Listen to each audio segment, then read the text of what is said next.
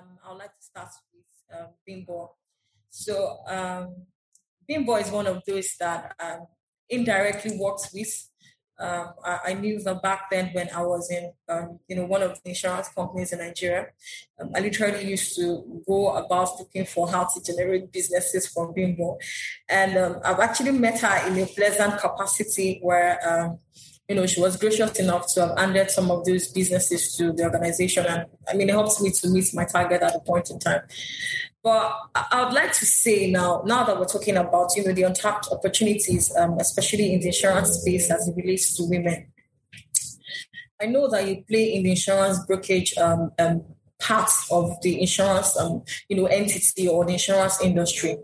How exactly have you been able to position yourself as a top insurance broker, to attract females who are interested in buying or engaging the products and services of other insurance companies? What exactly have you been able to achieve with, being a top female broker in the industry? Well, thank you so much, Folumi, for the question. Whether I am top female broker, it's left to see. There is analysis of what can be regarded as top or not top.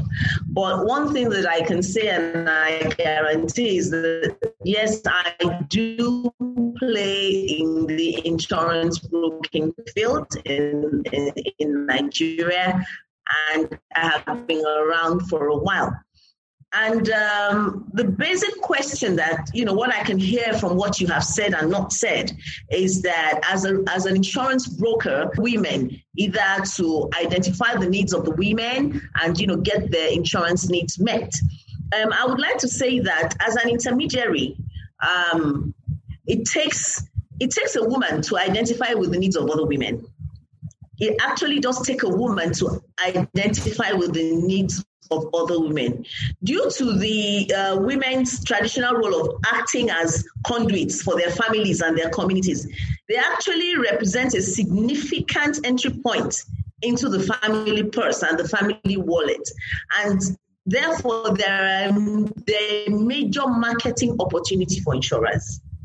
But before you can provide any need for, or meet the need of somebody, you need to what is this person? Who is this person? How does this person perform? What does the female person want anyway? What is the female customer profile? Both in Nigeria, outside of Nigeria, generally, globally.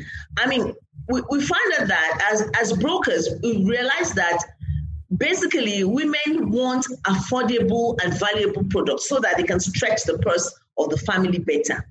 They focus on their family needs. They will rely on their families, they rely on their friends, their neighbors, to support the financial advice. They worry about their children, sort of escorting the children to a place where they can be financially independent. Many of us have limited technology understanding.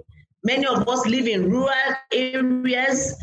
Many of us we're not even financially literate. So for some literate or technically savvy, how as a broker do you meet their needs? So to actually attract many of these women to the insurance market, we brokers try to encourage insurers, who are the ones who will ultimately bear the risks anyway, to move beyond the micro insurance products, like Agric Index and, that some of them are doing, and create insurance products which will serve the actual need of the female human being, which we would call women. These products, will actually, they should be simple, maybe hospitalization products, micro pension plans, family covers, life insurance products that would have a cash value at the end. And insurers can actually create these products in a very basic, affordable, and relevant manner, especially for the women that don't have a high level of income. For those that are in the corporate world, no problem at all. But those that are not in the corporate world, how do you include them in it financially? What is the financial inclusion anyway? So simply put, we can say that the financial inclusion is a process where, the individuals and businesses can access the appropriate, affordable, and timely financial products, including, of course, the insurance products. And the financial sector in which we're all playing is increasingly being made aware of this, that the client profile of women is different from men, as I enumerated earlier. And this is resulting from the cultural norms, the social economic patterns, biological differences. And to date, I'm sorry to say it, but not much has been done by the insurance industry to accelerate the recruiting, the retaining, and the promoting of women. So it's causing this sector to miss out on key opportunities. So we that are in the female-owned broking houses, we recognize this fact. And we need to seize this opportunity so that we can put in place some gender-based differentiated products and, the distribution strategies. There are many underserved, there are many unserved, and of course we have those that are in the corporate world. Why is this so? Why should we have this kind of inclusion or financial inclusion?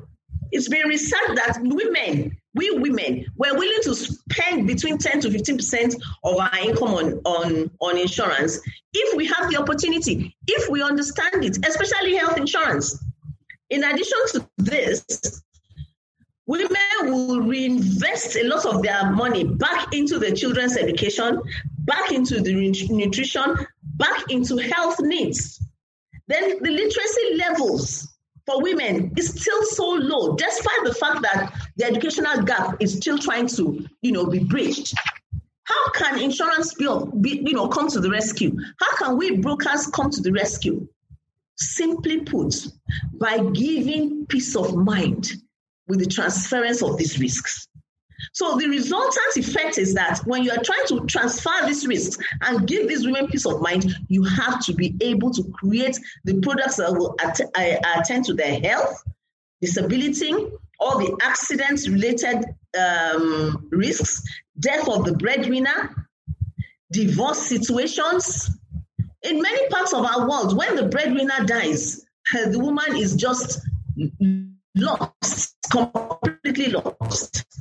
But if the insurance broker and the insurance industry realize of the breadwinner, then we can, create the kind of products that will protect their hard-earned assets, including even livestock, vehicles, fire, theft, natural disasters for those of them that are into farming. So when you gain this kind of momentum, the teeming population of women, inclusive insurance will help them to build financial resilience,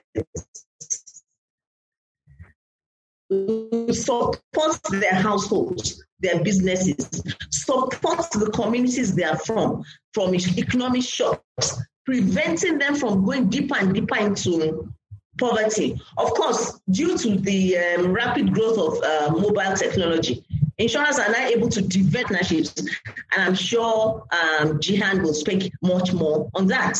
And so with this continuous interaction with the insuring public, we have, we brokers, we've noticed that a vast majority of our women are self-employed.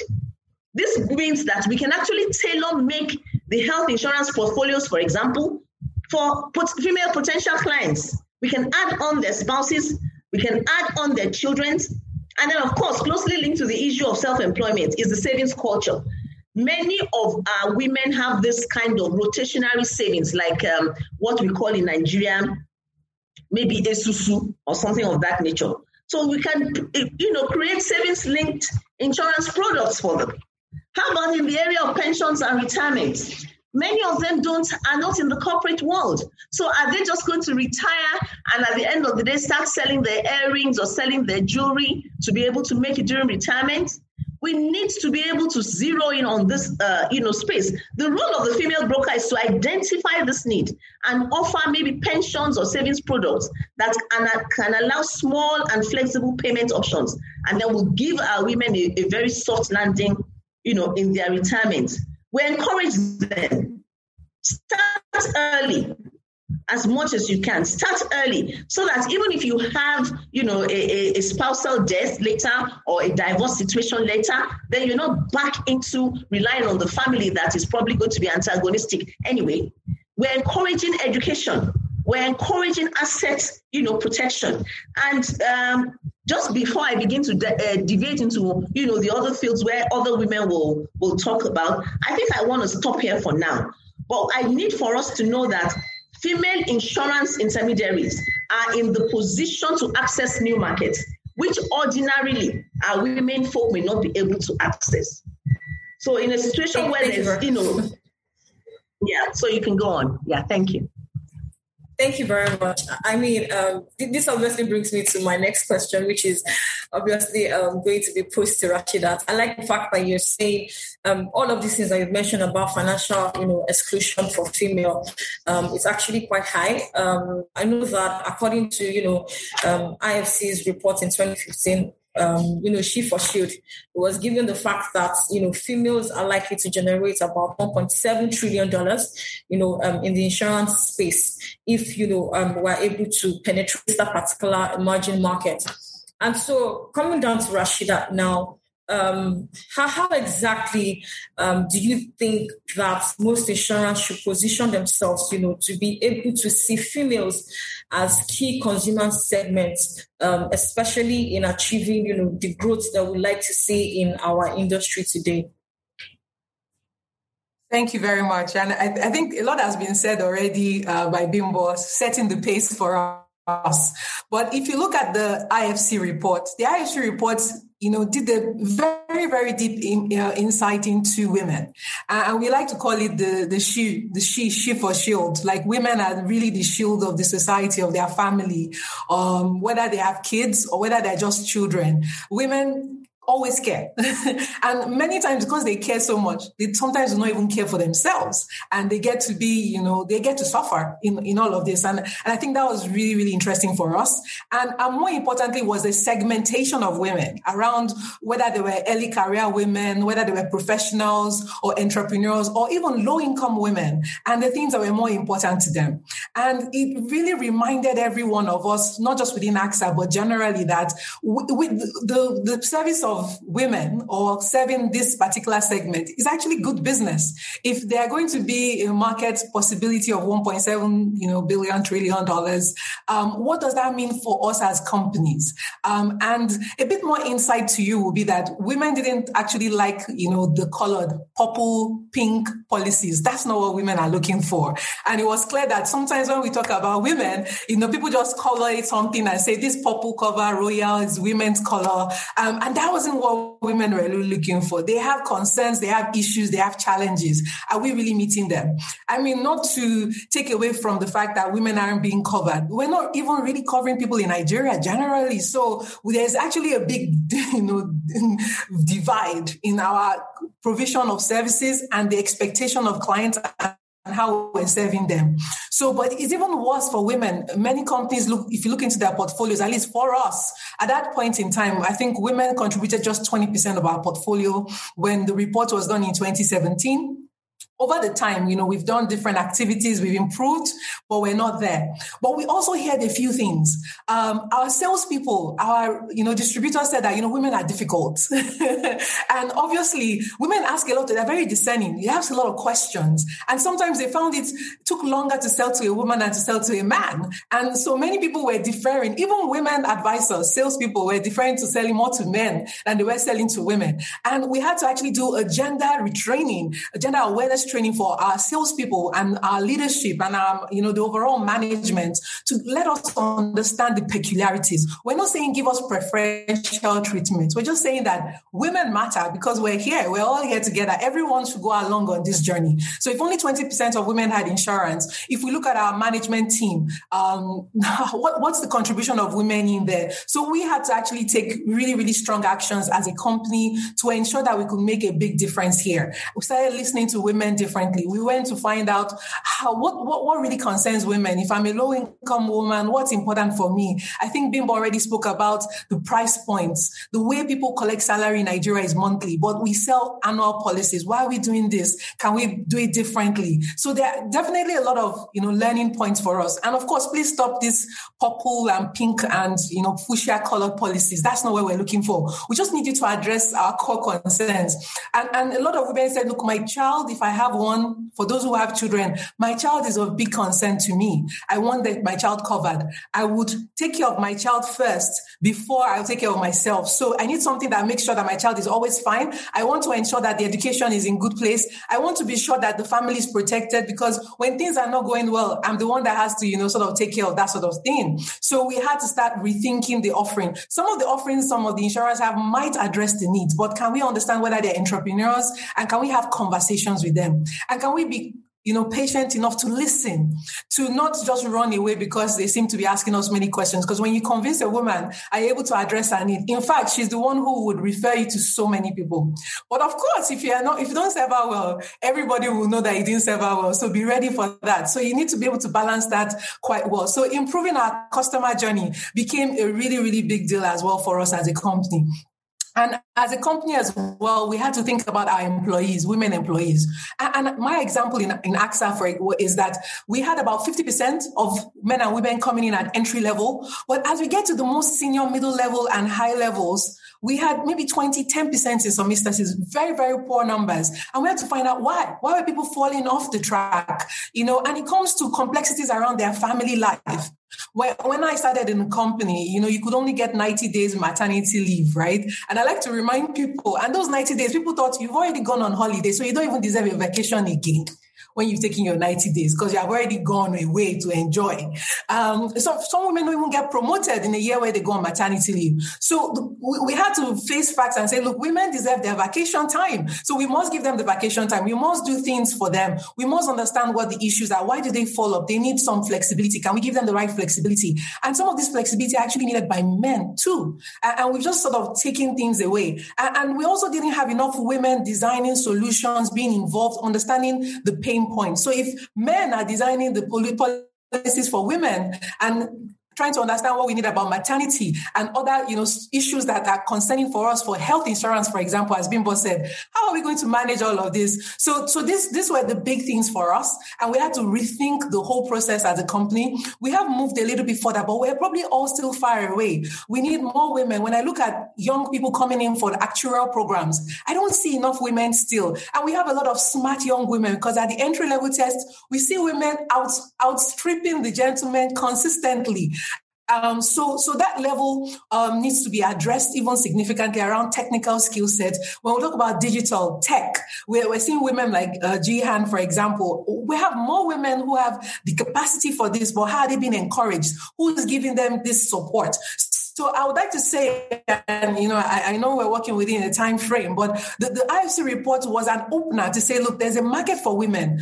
Addressing women is good business for any company, and you need to make a change. But even within your organization, what commitments are you making for women? How are you ensuring that we're not asking for preferential treatment, but we just want to have a say like everybody else, have an opportunity, but understand our complexities and support us. Before, people never thought they could work remotely. Of course, COVID was our fastest accelerator. And suddenly we saw a lot more improvements in how people could be fluid and still deliver on their objectives. So what I'll say to insurance companies are that the women business is good business. I mean, we've increased our portfolio contribution of women to roundabout in the 40s. I think we touched 50 at a point, but we're still far away from ensuring the right people properly. We're still far away from providing the right level of solutions to customers and to women in particular. And we need a lot more women who are on the call to also rise to senior levels, because if people don't go there, I mean, people like me were able to change and make sure that our women could get vacation time as well as maternity leave. And we found other ways to get extra time if you needed it. We now have paternity leave as well, because of course, whatever benefits women, benefits men too, because, we're all in this together. So that journey has started, but we must push forward to truly include a lot more people in the insurance space, because there just isn't that protection. We on this call are actually, the safety net for everybody around us, and we need to find a way to balance that out. I'll sort of stop there, Folumi, and allow others to take this. Thank you. All right, thank you very much. I mean, that was really amazing, and your answers actually brings me to asking Adeolu. So I know that Allianz has always done something. In fact, one of the core research I've done into products and services for female had been backed off by Allianz, and one of it was the fact that there's this product for pregnant women that was sold sometime, in some rural areas in Africa, basically. And unfortunately, it probably just, didn't scale, to the level that, the organization was looking at. What exactly do you think Allianz 2.0 has in place for, females with, those sorts of products in order to, engage, female participation in buying insurance in Nigeria here?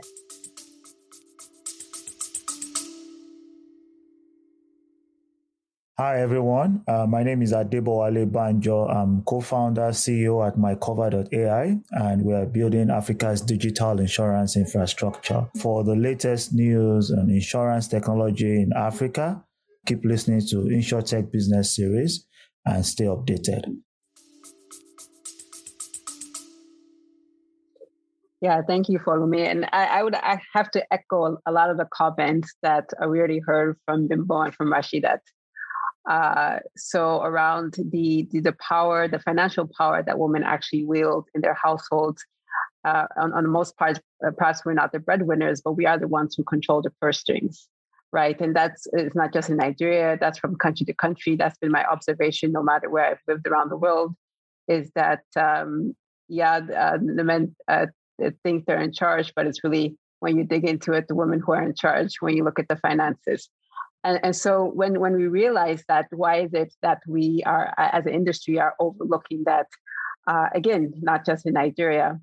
And to Bimbo's point, I would argue that the product's already there. If you look at Allianz and other insurance companies across the world, a number of the products that were named here today, a number of the products that women are looking for exist. So it's rather the focus and the leadership that hasn't been here up to now, perhaps. So if you have, if I look at Bimbo again, and if we're looking at a man in her position, would you hear the same passion, the same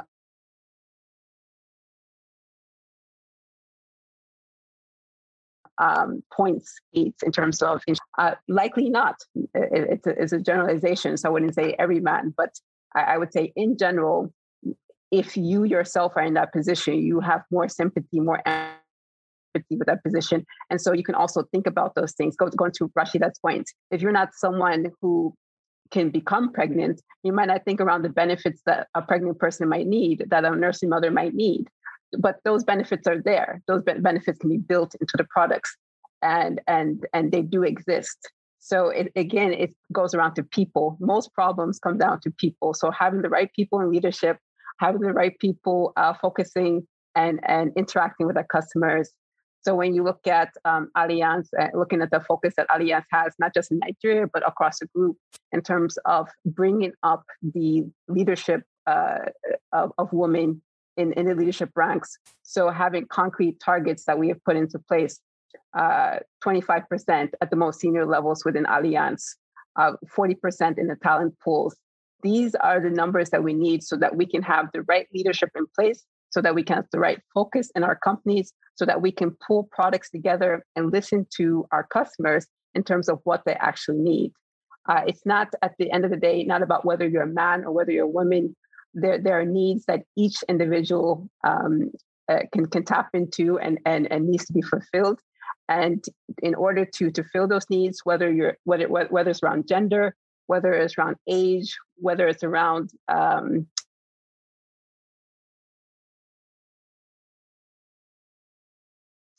the market needs your market within your company. So that's what we at Allianz also in Nigeria are trying to do in terms of being able to really bring more women into the ranks, focus on the topics that will focus on our female customers. And again, especially in a market like ours, this is not a woman-specific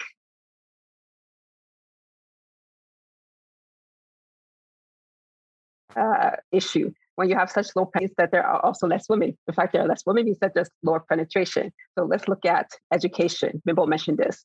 Educating the market, educating our women who usually are leading these financial purchases in the household, and making sure they understand the place that insurance can place in terms of securing the future for their children, for their families. Looking at access, making things easy to understand, easy to get to, even when it comes to not just looking at the urban markets, but also going to the more rural markets. Lagos is not the only market in Nigeria. This is something that we as insurance companies tend to forget. There's a huge, huge market outside of Lagos, as big as it is. And also, again, to Bimbo's point and to Rashida's point, innovation has become such a buzzword.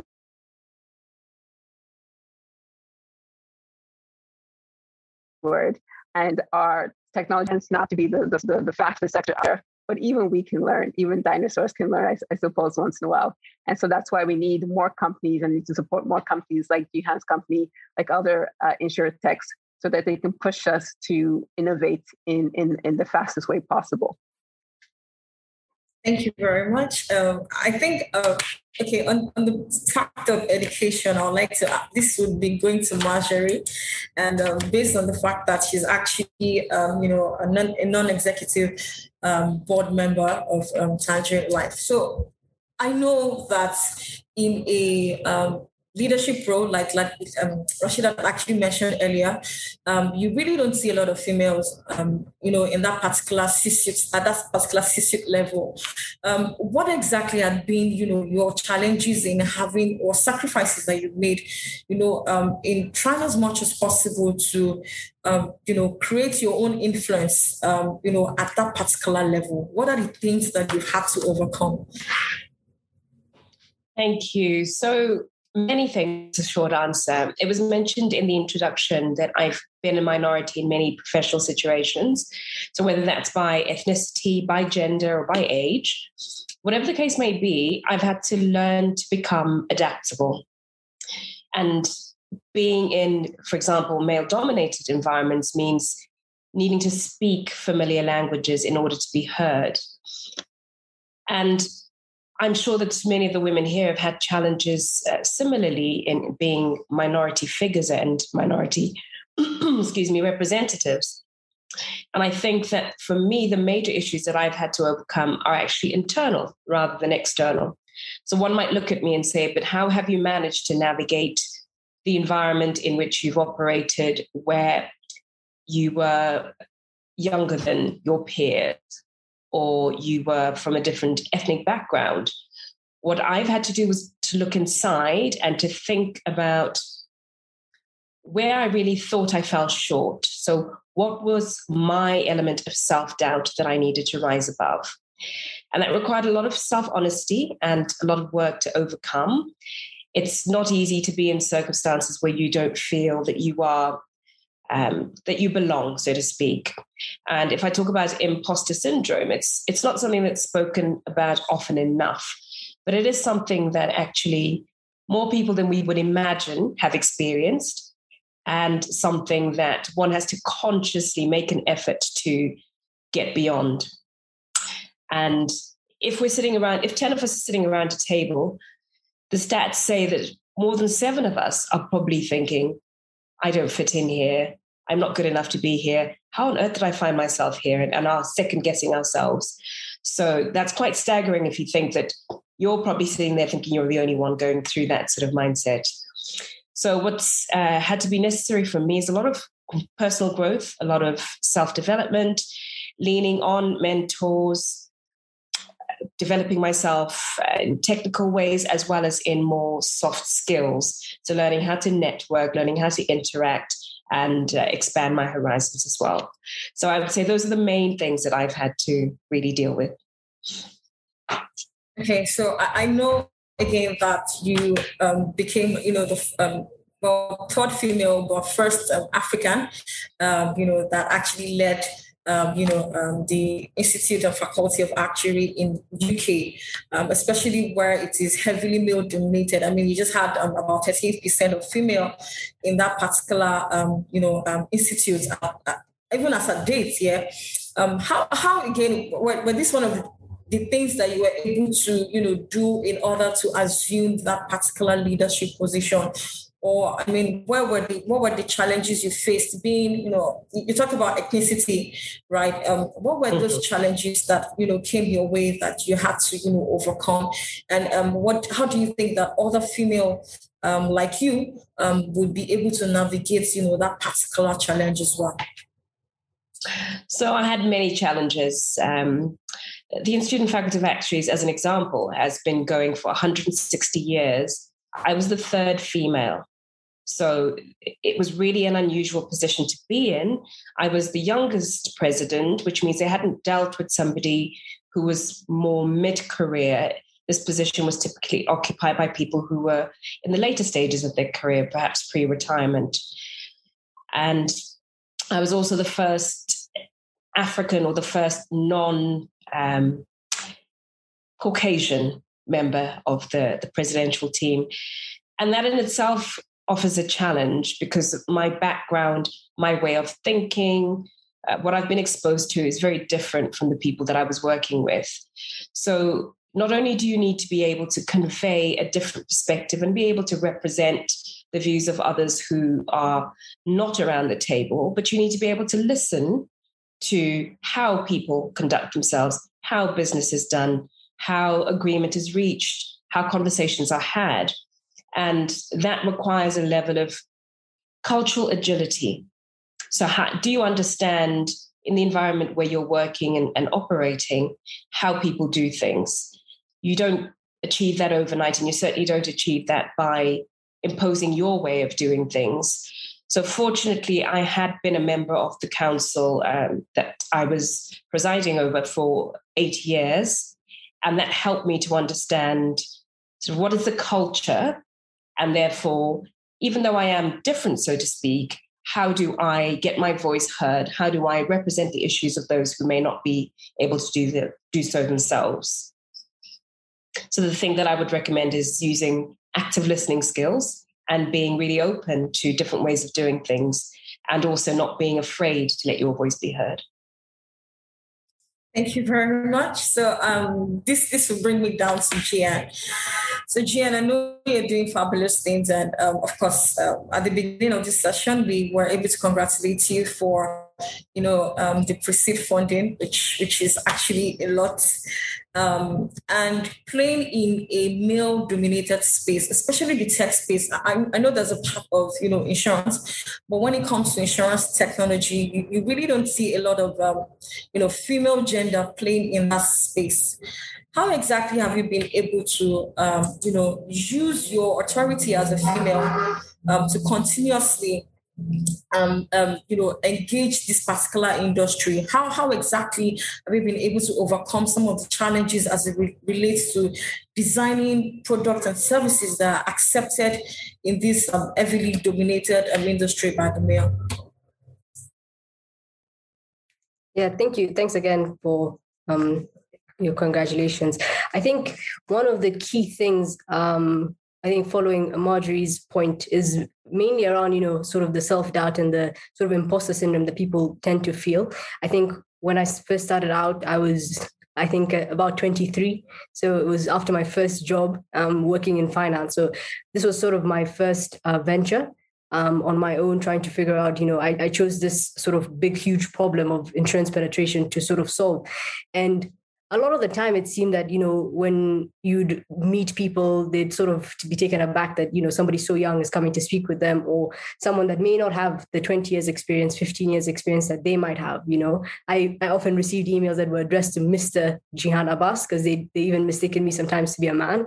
And, these kinds of things sort of, I think it's more about understanding yourself and the goals that you have as a person, and sort of going towards sort of solving that. And one of the key things that helped me was I went to get my MBA, because I felt that, getting a piece of paper that can now validate in front of others was going to be helpful as we now go into as I go into building this business further. And I think so these are the kinds of things that I think may be a small thing to you, but it actually has a big impact, because society tends to view you differently, unfortunately, and I think that was really helpful. I think in terms of on the product side, I would say that the two main issues, I think it was discussed previously, is really around sort of the distribution of the products. So how the products are being distributed, whether technology is used means that the product can be more flexible. I think one of the main issues is that insurance companies often have tried to sell the same products that they've had for years and years in the same,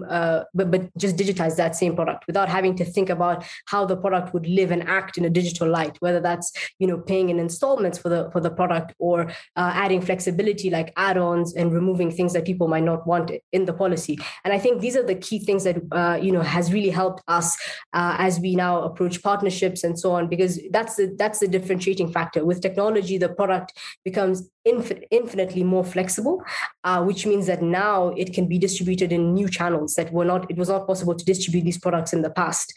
For example, we've done when you look at the specifically female products, when we were launching our car insurance product at the start of last year, when we were doing the research, it seemed that women were having less accidents, but less women were buying policies, and they were being priced at the same level as men or other people that might be more risky.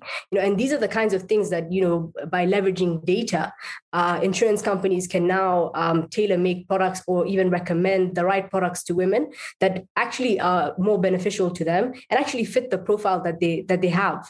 There's no need for women to have to pay more when they might not even be as risky in certain kinds of situations.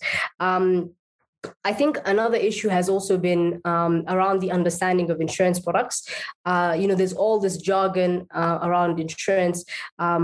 People don't really understand what it is that they're covered for or what certain things might mean. And I think the simplicity that technology can bring forward on that front is also quite helpful, because, you only ask 2 or 3 questions to get a quote. Then you're able to buy the policy. You see like a 1-page summary of what exactly you're covered for in a language that is very simple for you to understand.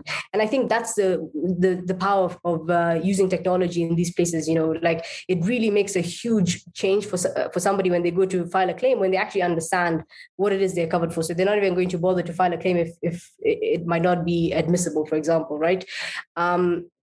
I think following the information from the report, I think obviously women are a huge segment that should be actually targeted a lot more, because I think at the end of the day, when you look at even the income gap, insurance can actually help bridge that gap through, increase of income, like for example, like saving linked insurance products, and provide this extra level of security for families and for women as well. So I think targeting women, targeting SMEs led by women could be a really interesting way for insurance companies to also make more money, and at the same time, cater to a market that has often and for a long time been underserved.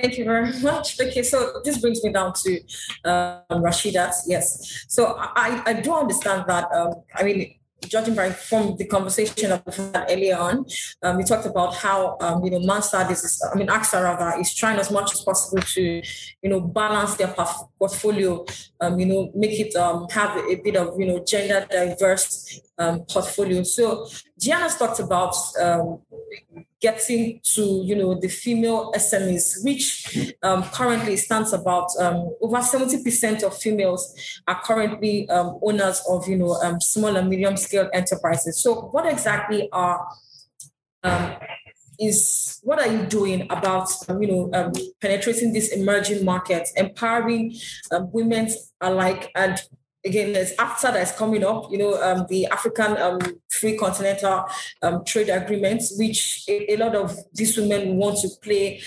inter-country or interstate, as the case may be. What is AXA Mansard doing, to help these women? Thank you very much, Folumi. I don't know how much time we have, but I'll try and summarize. Because when you think about this, it's not an issue that started in one day, and I'm not sure it's going to end at once. It's a marathon.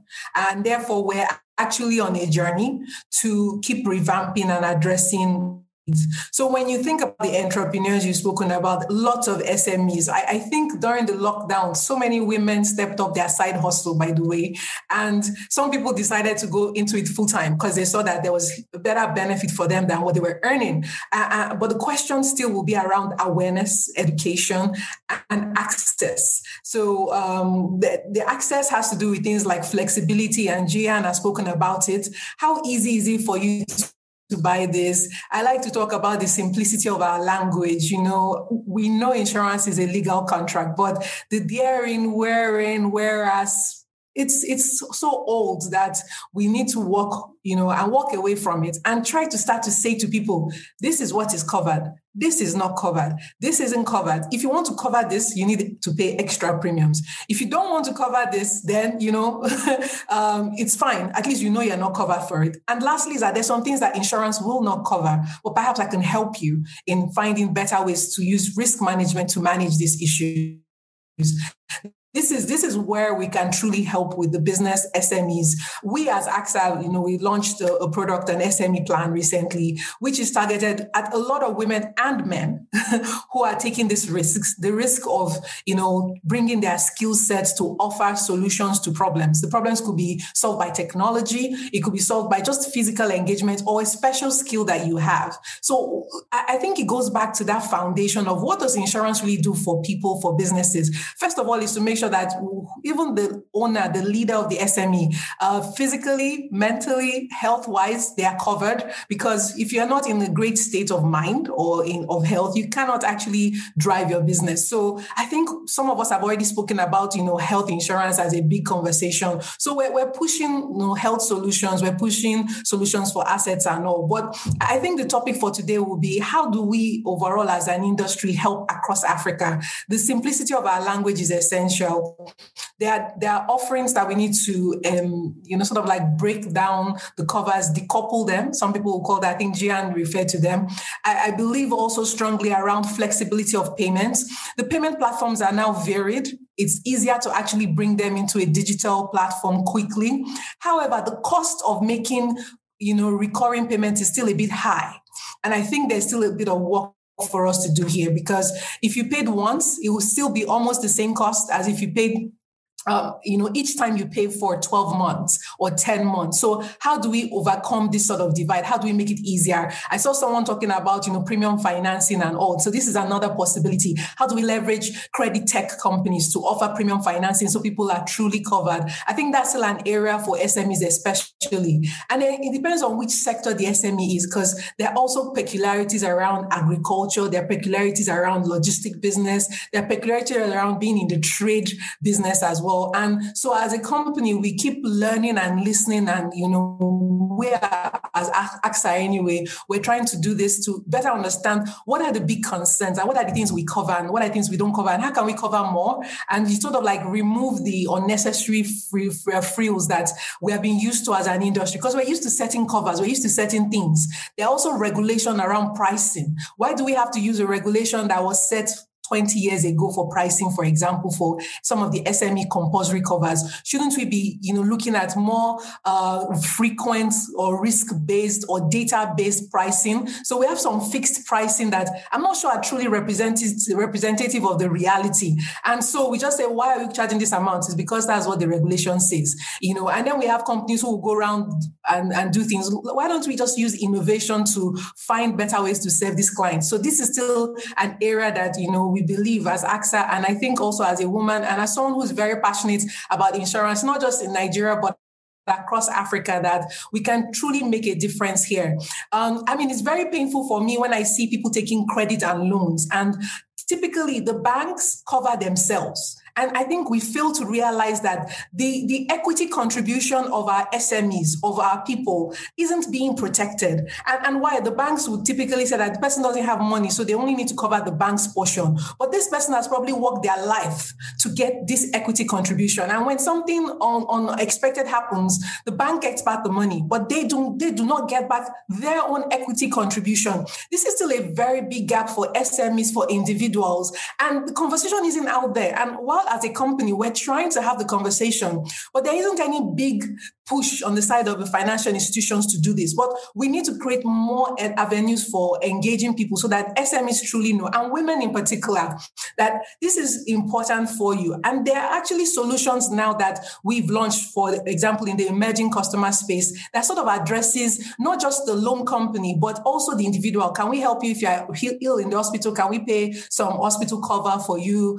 and help you because you don't earn an income during that period? Because a lot of these women and incomes daily. So there are solutions, Hospicash, health and education policies that are on the table that are available. And like Adeolu said, some of these things are here already, but we're not making enough noise. We're not probably creating awareness in the right places. Maybe we still do these big billboards. I think I was still in a debate yesterday with my head of marketing that the billboards are nice and they're important, but is that what will really, really help people understand more? Perhaps even the language. And I think the last point I would make is the people that are distributing for us. I truly believe that insurance is a noble profession, whether you're doing it in a tech-based way or in a physical way. And you need to be proud that you are a salesperson. People are sort of looked down on sales agents. And I think otherwise, I think there are very, very amazing people who have the ability to not just solve people's problems, help protect them when something bad happens, but they can also make a fantastic living by it. And we're doing this in AXA because we have women who are working for us. I think in our distribution sales force, we have about 57% who are women right now, and we've continued to help them to ensure that they can make a living decently without doing anything wrong, by helping and by being honest. Because if you missell to a customer today, they won't come back tomorrow. So how do we get them to just put facts on the table so that people are truly protected for what they need and don't try and cut corners just to make extra money? Because I think as insurers, we're probably not, putting our best foot forward. We're just sort of like incentivizing them on the highest commission, not on the highest value to the clients. And the moment we don't fix this, people go back and they're unhappy with the overall results, because the salesperson might go for the commission, but can we teach them about the value proposition so that they can truly start to have the right conversation? And if you sell value to someone and they're happy and you serve them, they will recommend you to 1,000 people, and the referrals are stronger and definitely better than new clients that we're just advertising to who might or might not understand this. So I feel that when we do this well with our salespeople, educate them, engage them, and ensure they have the right tools, they will help us also drive the communication and localizing the language. Jolu says we're not only in Lagos. I agree, but I don't know any insurance company that has Yoruba or Hausa or Igbo adverts yet. None of us. So we're very culpable as well. Thank you. All right, thank you very much, Rashida. So I'm just going to ask the last round of questions, and this is actually to people that are, aspiring to get into the insurance industry. And I'm going to start with Bimbo. I know that you are the vice president for, Pillar. And there's been a lot of young people in the industry as well that has been looking up to the fact that there has to be like a community for women. So how exactly do you think that these particular support groups will be beneficial to female professionals with the industry, and those also looking outside, those outside the industry itself, looking, to become an insurance professional much later in the future? What would you say about, that support system? Well, thank you very much, Folumi. The issue with the support groups is that, the support groups could be either formal or informal support groups. Like the Professional Insurance Ladies Association is a formal support group, of which, by the grace of God, I'm the vice president. But that that Pillar Association has been in existence for as long as I can remember. And one of the pillars that we have there is that of mentoring upcoming females and basically catching them young from the polytechnics, from the universities, because we go there for talk shows, we go there for career talks, we go there for, programs. We have the ability to be able to, explain to them what having a career in insurance is about. Because, we have other sisters in the finance industry, which are accountancy and banking. But because apart from God taking the first place, we have to be able to let them know that insurance takes the second place in providing cover from the cradle to the grave. And when you have that value proposition, to borrow Rashidat's words, you make sure these people realize that, like I said, apart from God, insurance, from the cradle to the grave, it will support you. And so the support group that we have as Pillar, we're actually giving right opportunities to women. We support training of women. We encourage them to take the professional examinations so that there will be the formal aspect of it, like attached to the Chartered Insurance Institute of Nigeria. But there are other chartered insurance institutes worldwide, based in London, based in other South Africa, East Africa. Okay, and that's on the one hand. So under the council or under the Chartered Insurance Institute, they will get their training, they'll get their leadership support.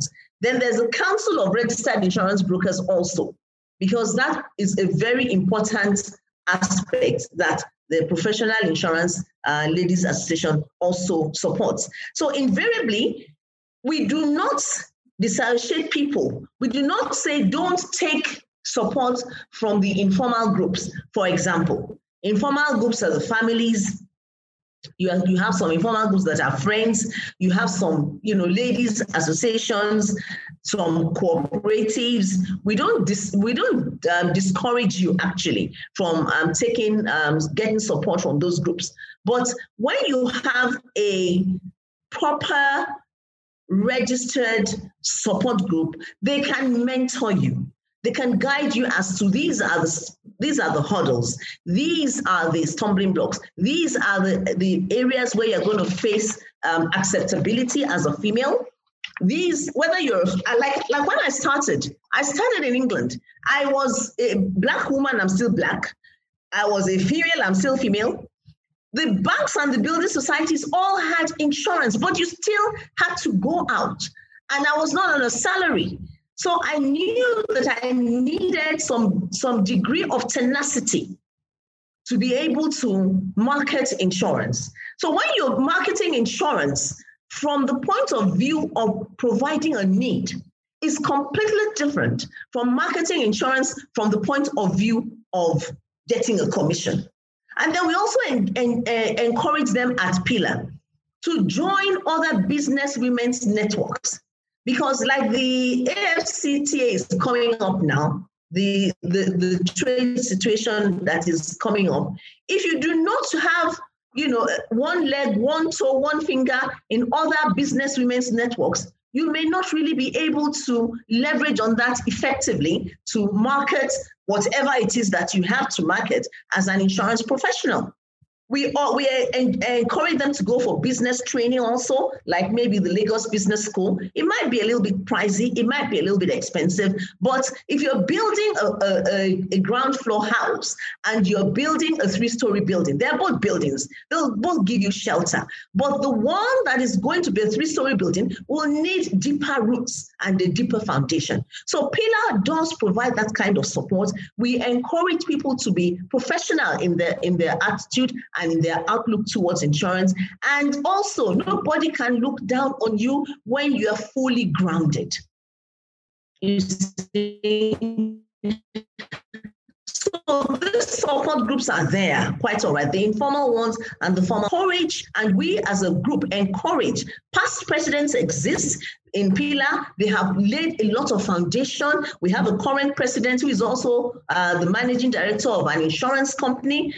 So there's a laid down career path which you are encouraged to follow. And of course, I may use this forum to let Rasheedat Adeolu know that we're coming knocking. Because you need to participate to let the younger ones know that you have made it in insurance. You are a beacon of hope. You're a light to the insurance world. So you need to align with the Professional Insurance Ladies Association actively. Okay, so the support groups are there. And we'll continue to look up. We have other support groups also. Like I'm a member of Gaia Africa, and Gaia Africa is a business women's group that actually supports themselves in terms of and leverage a lot on the offerings of each of these business women that have actually arrived in their own fields. I'm a member of WIMBIZ also. I'm a WIMBIZ mentor. I mentor some other, younger ones at Women in Business. So once you realize that you're stronger together, that's the issue of a support group. You're actually stronger together. And that's where you'll be able to face the world together and borrow from the playing in the insurance industry. And we'll continue to play it by the grace of God. Thank you. Thank you very much. I mean, of course, Rasheedat and Adeolu are, I'm sure they've heard anyway, so I'd like to come down to Adeolu now. So I know that you're a coach, and I know that you actually have a passion for, women, especially when it comes to inspiring women. I've heard some of your interviews, and I could relate to how passionate you have been. And so, apart from just even advising other people, into getting into that C-suite level that you are, currently playing at, what exactly, how exactly have you been able to manage or balance these things? I know that on our podcast, you mentioned something about having a very good support system, which for you comes in the place of family, right? How are you able to tackle the challenges at the office and still manage to balance, your family time and the likes of that? Because that for a lot of women poses to be a lot of, challenges for us. So how are you able to manage that bit? Okay, thank you for Lumi. So, I think how I would judge success in women in the workforce is when I no longer receive this question, or at least men receive it too. However, I do understand why this question is so important for so many women, and I'm happy to share my experiences. So I would say that for me, it's been mainly around three things, and you mentioned one, the support system, and that's a critical piece. Going down to Bimbo's example about building a 3-story house, if you don't have the right support system there, you can forget everything else. And my support system starts with my spouse, with my husband. I mention this all the time. But something I perhaps haven't mentioned in the past is that when I was pregnant with our first son, he was actually in Turkey for most of that pregnancy. I was in Germany, he was in Turkey. So in that sense, I was supporting him, right? So he was building a business in Turkey. I was pregnant with our first son.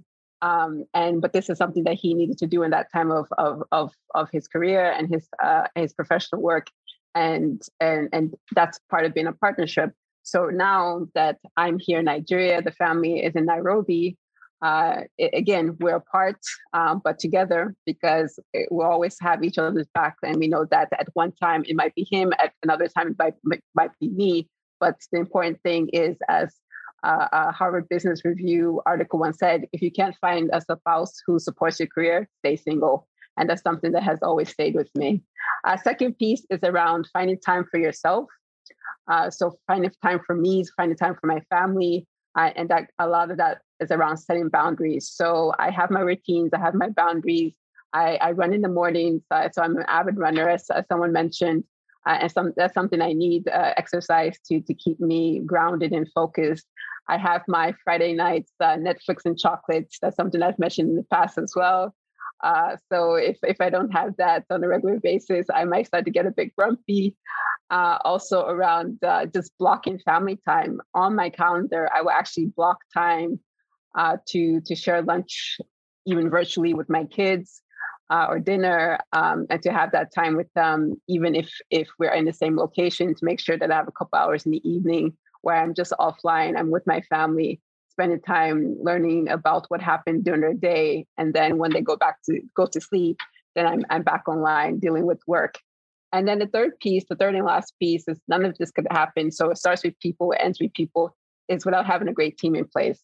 So I've been really blessed throughout my career to just always have great teams, great colleagues, great bosses that really, so you can have all the soft skills you want around discipline, around time management, around delegation. But if you don't have the people to delegate to, then it all falls apart. So that's what I would say. Thank you. Thank you very much. That's pretty much interesting. Okay, so I'm going to Marjorie now. And I mean, this has to do with the fact that Rashida earlier mentioned about, not having enough actuaries, female actuaries in the insurance space, which is actually true. Judging by the numbers, if we're going to even start from, our local market here in Nigeria and then looking at this across Africa, as well as internationally, there are not a lot of females, participating in that particular space. So what advice would you give an upcoming actuary? Someone like me now, I think one of the things I've done was to shy away from actuary. It just felt like a whole lot of quants and it didn't seem like I had the capacity. What would your advice be to young professionals that are looking to play in that space? You are a fellow, so that's really like a very major achievement. So what exactly do you think that we should be required to attain that height? Thank you, Folumi. I would encourage people looking to go into the profession to ask themselves the question, is this something that would interest me? So have you done your research about what the work involves? Have you done your research about how the work is going to evolve? So actuarial science, as I studied it many years ago, is not the same as it is today. There's a lot more technology involved and things are changing at a rapid pace. Is that a domain you want to play in? How are your strengths aligned with that field? And where are the opportunities that you could tap into? So if you're answering yes or yes, I'm interested to all of those areas, then go ahead and look into the various qualifications that you can pursue. But I would actually say that success in that domain is less about technical expertise, because if you apply yourself, if you study hard enough, you will achieve the examinations, you will get through them and you'll qualify. But will you have what it takes to succeed is the question. And so the areas that I would encourage people to develop and look into are being curious and continuously learning. We finish our exams and we get these qualifications and we think that we're done. And that's never the case, as I'm sure the women around this virtual table would agree. So whether it's advancing your knowledge in your current field or reinventing yourself in a new field, there's always going to be something to learn and to discover.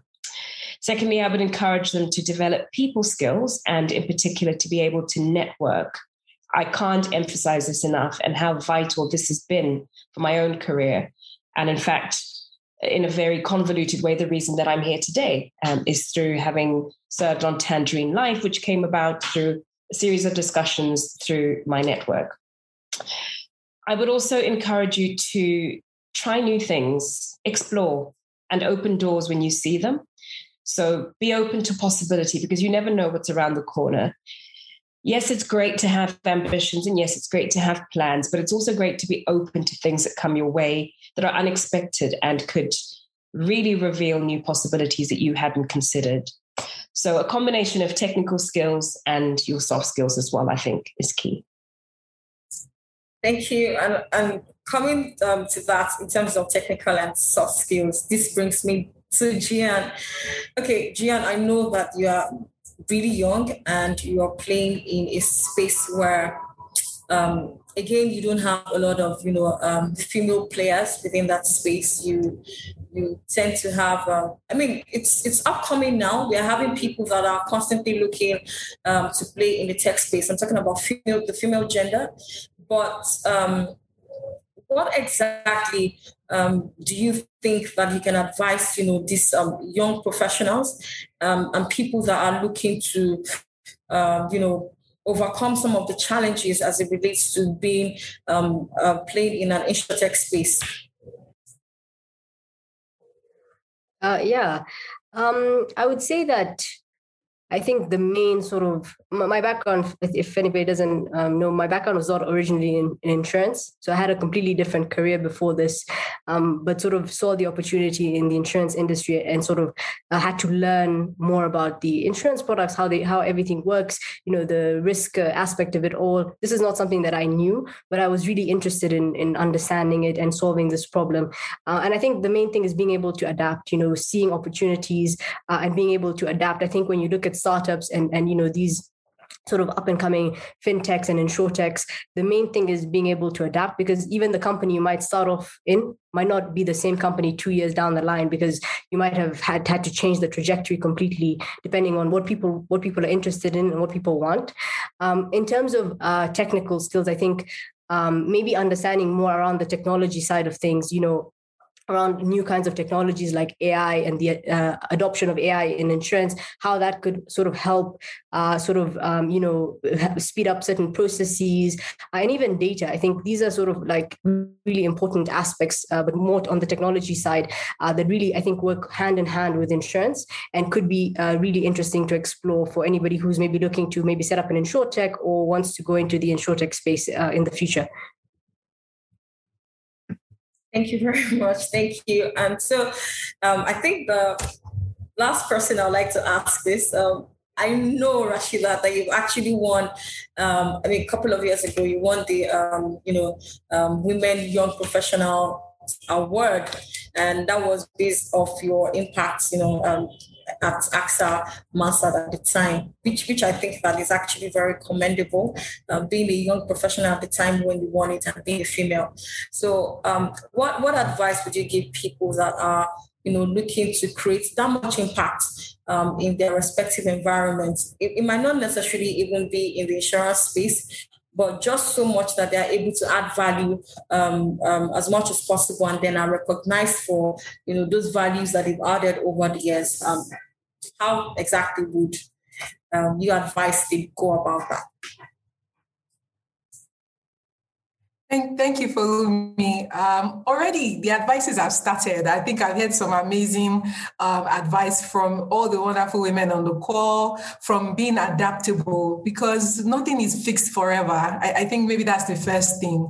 I feel that adaptability is so essential in the new age we're going into. When we went to school, they only taught us how to learn. They did not teach us how to unlearn. But now you have to keep unlearning old things and learning new things all the time. So this is for all of us that are young, old, or young at heart, whichever place you are in. I think that adaptability continues to be very critical. And women have the skill to do this, because the way we move from being a young single lady to having children and being so passionate about kids and then taking care of our parents, we sort of keep learning how to manage one way or the other. So we need to sort of tap into that strength and keep going forward. So adaptability is first for me. I think curiosity is so important. Sometimes we're not curious enough. We're not asking enough questions. So from Gian, from Marjorie, Diolu, I've heard all of that, Bimbo, that, curiosity, I think, has helped me in my own career, because I just wanted to learn. I wanted to understand. I remember I was a chartered accountant, and I asked one question from 4 different people in underwriting in my company, because I needed to take a decision for the company. And they gave me different answers. And I said, what? Different answers? I'm confused. So I went in and just started doing the insurance exams, not because I needed the certification, but because I needed the knowledge so that I could take better decisions for the company. Sometimes we're just not curious enough. And I think curiosity has helped me, and it's something we should keep doing. We have a penchant for getting certifications in Nigeria. I love the point Marjorie made on exams. We're looking for actuaries, we're grooming them, but many people are just chasing exams and not chasing the application of the knowledge. And that's my fear, that they would be irrelevant, because you need to be able to transfer these skills in different situations. And when I hear Gian says, I didn't start as an insurer, I just think about how she's transferred her skills to a different problem. So please, I'll say to young people, don't just chase certification for the sake of having it, or they say they're paying them, actuaries, they're paying them plenty money. This is Nigeria thing, that's why we should go, CFA, more salary, they won't pay you this more money. So people are chasing this, but they don't even have passion for it. They don't even know why they're doing it. They don't even know how they're going to leverage it to grow in their career. So please pay attention to the knowledge, to the value. Ask more questions. Don't do it because Rasheedat is a chartered accountant or a chartered insurer. Do it because you want to be that. And some of us might be lucky. I grew up in a home where my dad told me I could be anything I wanted to be. So you might not have that opportunity, but I can assure you that you can be anything you want to be. It's up to you. You have the power to hold yourself back and the power to take yourself forward. I know we talk about imposter syndrome, but honestly, just wherever you are is the right room. And if you believe that, you can make an impact, and perhaps I'll stop at saying that don't wait for a title. I think in Nigeria, we're too title focused, especially maybe in Africa as well. Maybe people feel that way. You feel that you're not successful until you get a certain title.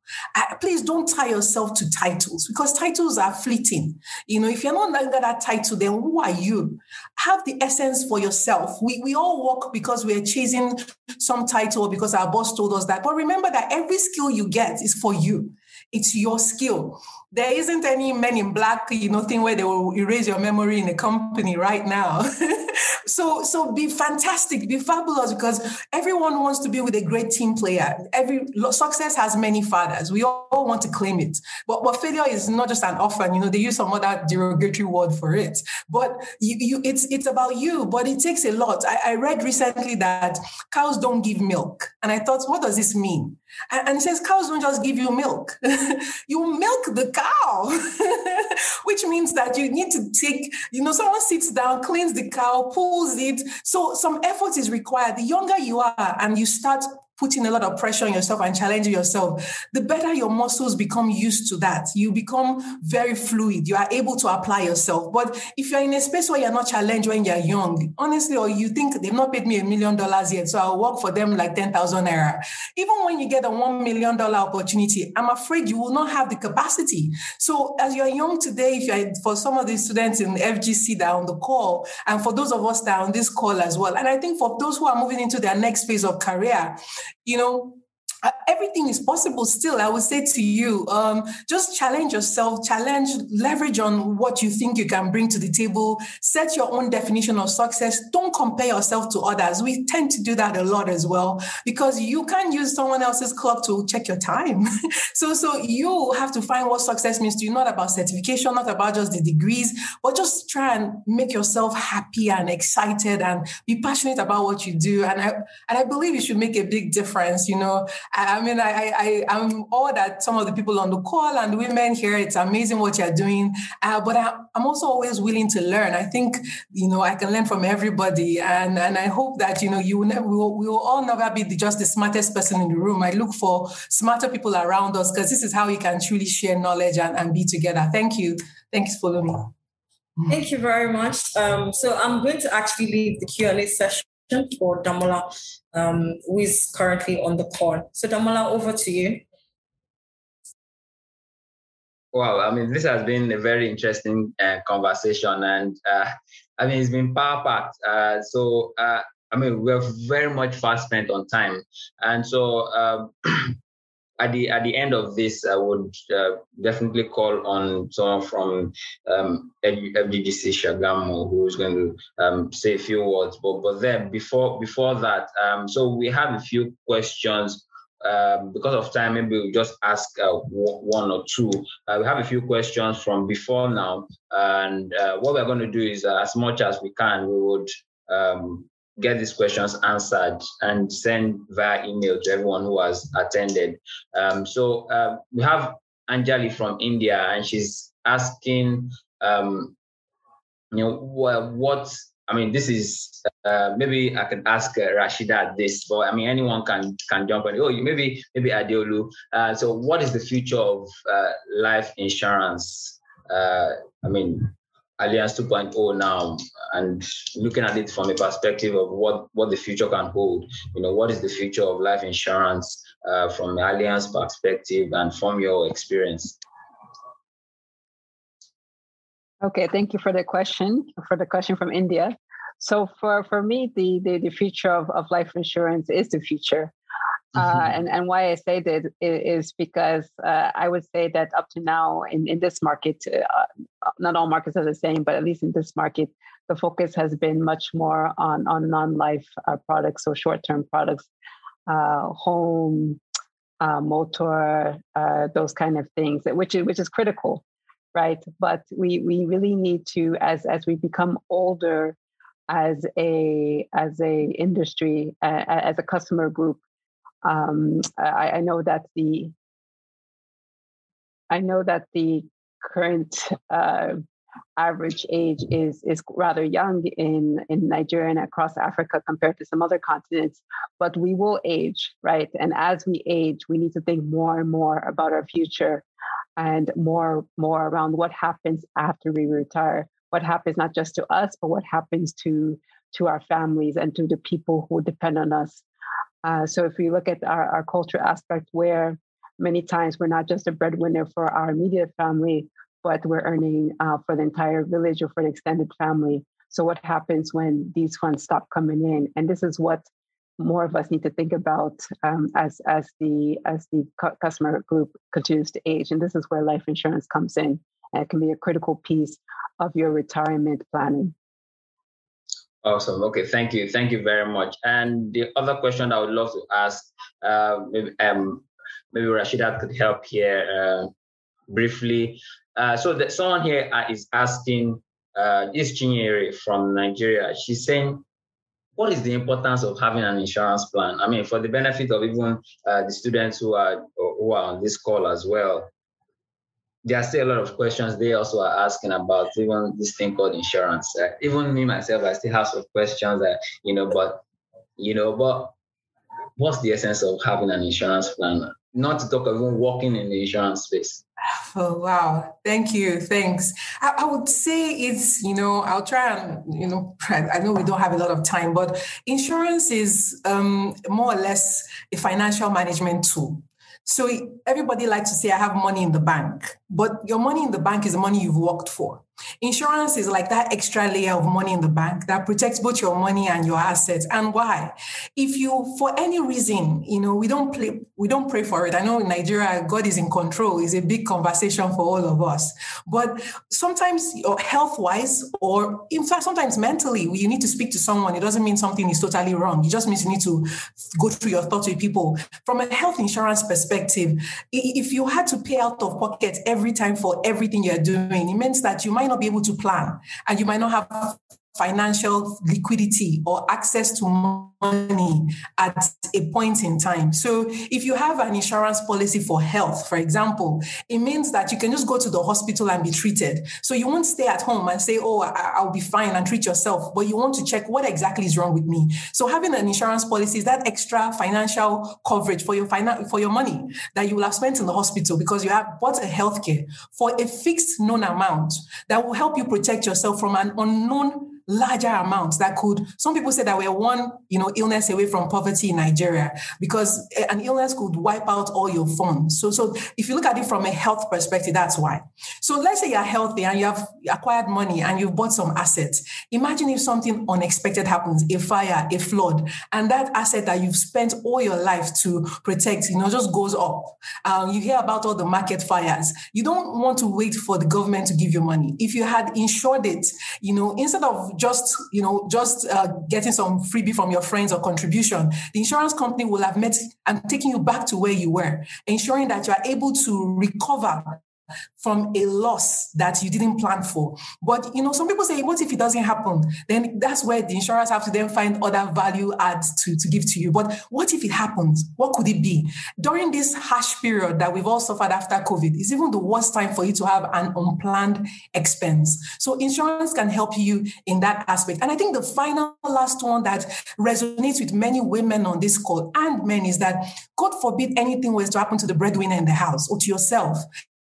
Imagine, so many people get lost. They go into prostitution. Family dreams are never achieved because they can't afford to pay school fees anymore for that wonderful school that will take your child to the future place you dreamed of. That ambition you have for your family might never be achieved if something unfortunate happened. So having some education policy or life insurance makes a big difference. I've seen children that have finished school and continued into university, and that was paid for by the insurance policy their father luckily took up because their mother didn't probably have a job. She was doing some side business. Some women are full-time housewives. What could happen to that family if something were to go wrong? And it's the other way around. It could be male or female. And I think insurance just has the ability to be a safety net. Your family members could help you. Your brother or sister can take care of your child. But what if they don't have money? That's the real question. So they might love it, they might want to do it, but they just cannot afford it. So putting away something small could really make that huge difference for you. And you don't need to be married or old to start. You can start from when you're very young, because it's even cheaper to have certain life policies when you're young. You might not know who is going to be the beneficiary, but keep changing it over time. So I'll just say to you that insurance is this financial tool that makes sure you don't go and empty your bank account to deal with an issue, because the insurer helps you to take care of that first. Don't go for an insurer just because your friend works there. Go for them because they have the capacity to be there for you, because they address those needs. And I think as insurers, we're also working harder to further improve the way we communicate this. But there's just something amazing about insurance that if you don't have it, you are definitely missing out. Thank you.